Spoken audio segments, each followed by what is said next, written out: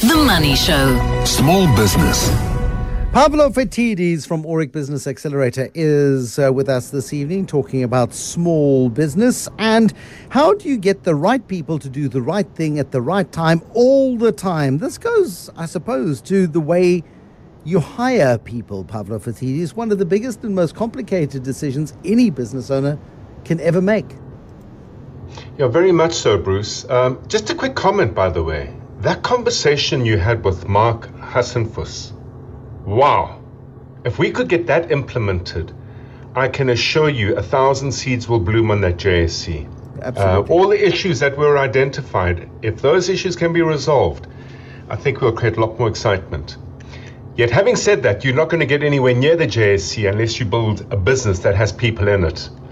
Because no investor wants to invest in any company where it's just simply you. You need to have a team. Should you have the misfortune of being hit by a bus or a taxi and you no longer exist, what carries on the value in that company for investors to be attracted to? And Bruce, it remains without any question of doubt, with every single business owner I've spoken to, the people issue remains both the most exciting opportunity and yet the toughest one to get around. And it goes more than how you hire someone. It goes and it starts with, well, what are you hiring for? That job profile decides whether you're going to live or die successfully or not in the process of hiring. There was a study done recently. Now, how's this for a money show topic or a money show impact? 50 to 80% of the annual salary is the cost of a bad hire. Should you have gotten a person on board, discovered only 6 to 12 months later that they're the wrong person, getting rid of them to re-get somebody on board to fill that position, it costs 50 to 80% of that person's annual salary each time. Can you imagine that as a number? No, it's a frightening number, which is why a company like King Price Insurance, for example, if in the first month after joining King Price Insurance and you don't like it for whatever reason, no questions asked, they will pay you to leave. Here's another month's salary for free. Please go. You don't want to be here. That's fine. Sorry we hired you. Sorry we inconvenienced you. It's as much our fault as it is yours. Here's a month's salary. Cheers. Thanks for coming. Thanks for trying us out. And that's one way, I suppose, in the early stages of making a mistake that you can get around it. Yeah, very much so. You know what's fascinating, Bruce? I mean, it depends where in the world you are as well. You know, labor laws shift and change. And whenever you swing the pendulum from one side to the other, there are all sorts of nefarious impacts. So in South Africa, we have, on a global level, comparatively very, very rigid labor laws. It makes the process of hiring very costly and very risky when you get it wrong. Because the process of unwinding it, and that's where King Price's strategy is so smart, is they've costed out what it takes to have someone, in effect, be fired for non-performance or bad behavior, whatever the issue may be. Or just not liking it. It's okay to not like the place. Yeah. Yeah, sure. And that's always, you know, that's especially very, very relevant in an industry where you're employing significantly younger people. So first stage, second stage career job recruits. You know, but hopefully at some point in time, you know, as you're hiring more senior people, you should be able to get down the line to a place where through their own experience, they've got a good sense as to what they can do, can't do, want to do, don't want to do. And so too should you. It all begins with that job profile, because I think where we go wrong immediately is that most people don't really understand why they're hiring Jack, John, or Jill, and for what job Jack, John, or Jill is going to be hired. In business, people turn around and say, oh my gosh, I can't cope with this anymore. I can't get my marketing and sales right. I can't get my operations right. It's all bearing down on me. The pressure's on me the whole time. I've got to be able to do everything for everyone all the time, and I want to employ someone to do it. And the first person who walks through the door that you like or relate to, you then employ. And against what profile? And a profile has a number of elements to it.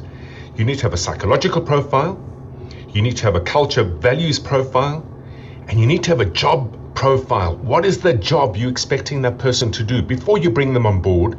Outside of the term marketing manager or sales manager or operations manager, what is actually the job?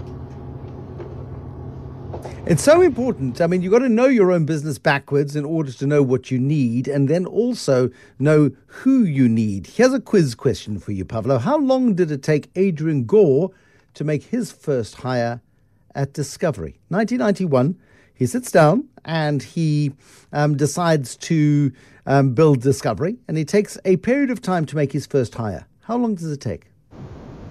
8 months. 6, but still not bad. And again, Yes. he had to be so absolutely crystal clear as to what he needed that he was, absolutely critically clear. And of course, that first hire is now running the global vitality business for Discovery, and that's Herschel Myers.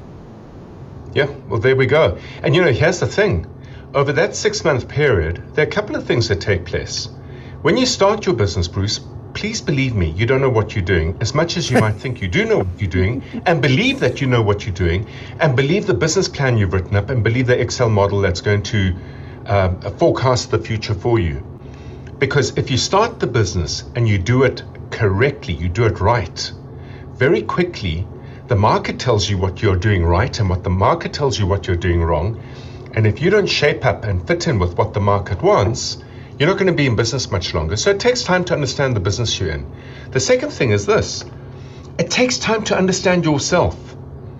If you have not been in business before, or if you're leaving corporate life, as he did, to then become an entrepreneur, or if it's your first entrepreneurial endeavor, and you have not got many yards or miles behind you in terms of facing an environment of tremendous uncertainty, a life where you make up to 200 to 300 decisions a day. If you don't know yourself, your ability to understand what you need that would be effective in terms of a skill set, in terms of a cultural fit, in terms of a value fit, all of that stuff's very fuzzy. It takes time to get this right, to get that job profile properly built out. And how do you ensure that once you've got the job profile properly built out, you know exactly what you're looking for? Some people simply interview better than others. Some people are quite skilled at the art of the interview, and they may not be right, but they come across as being absolutely perfect for the job, when in fact they might not be.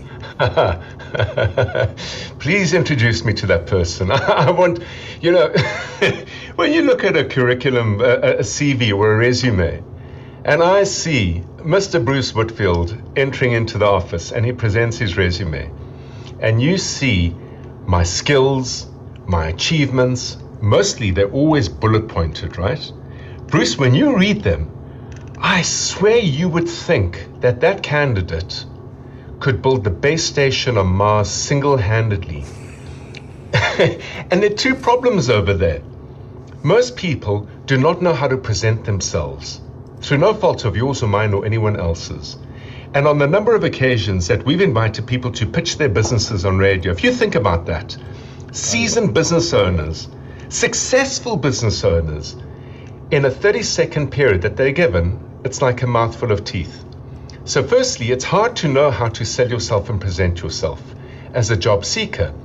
As the recruiter, as the interviewer, and Jung argued this. Jung is a psychologist who was tutored under Freud and then broke out into his own view on psychology, how we function and operate as human beings. He turned around and he said, we will always project our finest qualities on the person in front of us when our need to engage with that person is at a high. So you're interviewing someone because you need them on board, and as a result of that, you don't always hear what's being said, and you don't always see what's being shown. It's going to be shrouded by what you're looking for, and that cognitive bias makes you a little bit crazy in the head, because sometimes the person you're employing is not the person who's really there.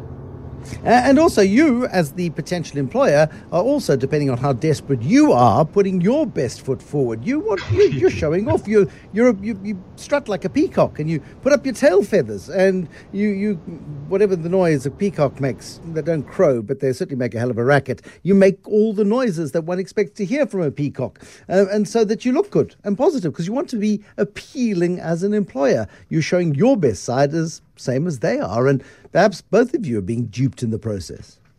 Completely. Look, the peacock noise that is made typically by a smaller business looking to punch above its weight in terms of the person they're wanting to recruit sounds a little bit like, please, please. It sounds like that if you listen very, very carefully. Because very often, if you're smart and adept at hiring and you've got a clear sense of where you're taking your business, you should always be trying to hire someone smarter than you, more energetic than you, more determined than you, more driven than you, who wants to be involved in the company and more importantly in the company's future. So as smaller business, you can't normally marry and match the salaries that big corporates just simply throw at those individuals. You have to hope that they buy into the vision, so that selling job is essential to get someone who's going to be a real asset in the business. It's a really critical decision, because if you get it wrong, it's costly in hours, time, stress, dissent, disgust, disappointment, dissembling. I'm running out of words. Completely. And here's the scary thing. As a business grows up, and by grow up, we're talking about it grows from a revenue from 1 million to 10 million, from 10 to 30, from 30 to 75, to 150, to 300. The person that you engaged with, that was of enormous value to you, was deeply committed to you, that has stood by you through all thick and thin, might not necessarily be the person who's right as the business traverses the growth curve.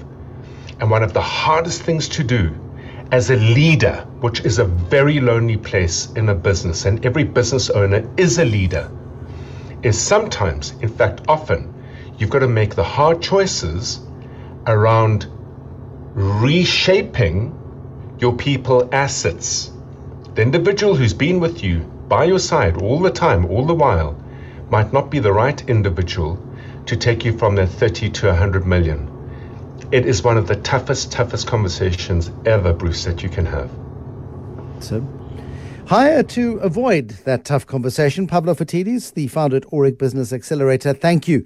The huge cost of hiring badly. Coming up after Eyewitness News, Warren Ingram, Personal Finance on a Thursday night, talking about crypto and what we've learned over the last year or two.